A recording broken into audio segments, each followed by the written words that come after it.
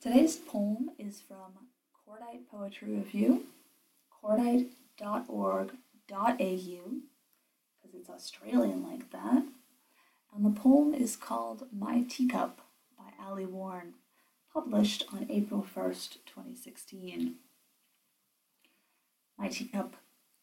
Trees are steaming, ever more vital, pliant dink. I can't see a thing in the sky. I choose George Stanley over fear and trembling. Tell why you chose to do this or that on each occasion. Nothing with hooves or heels, was it?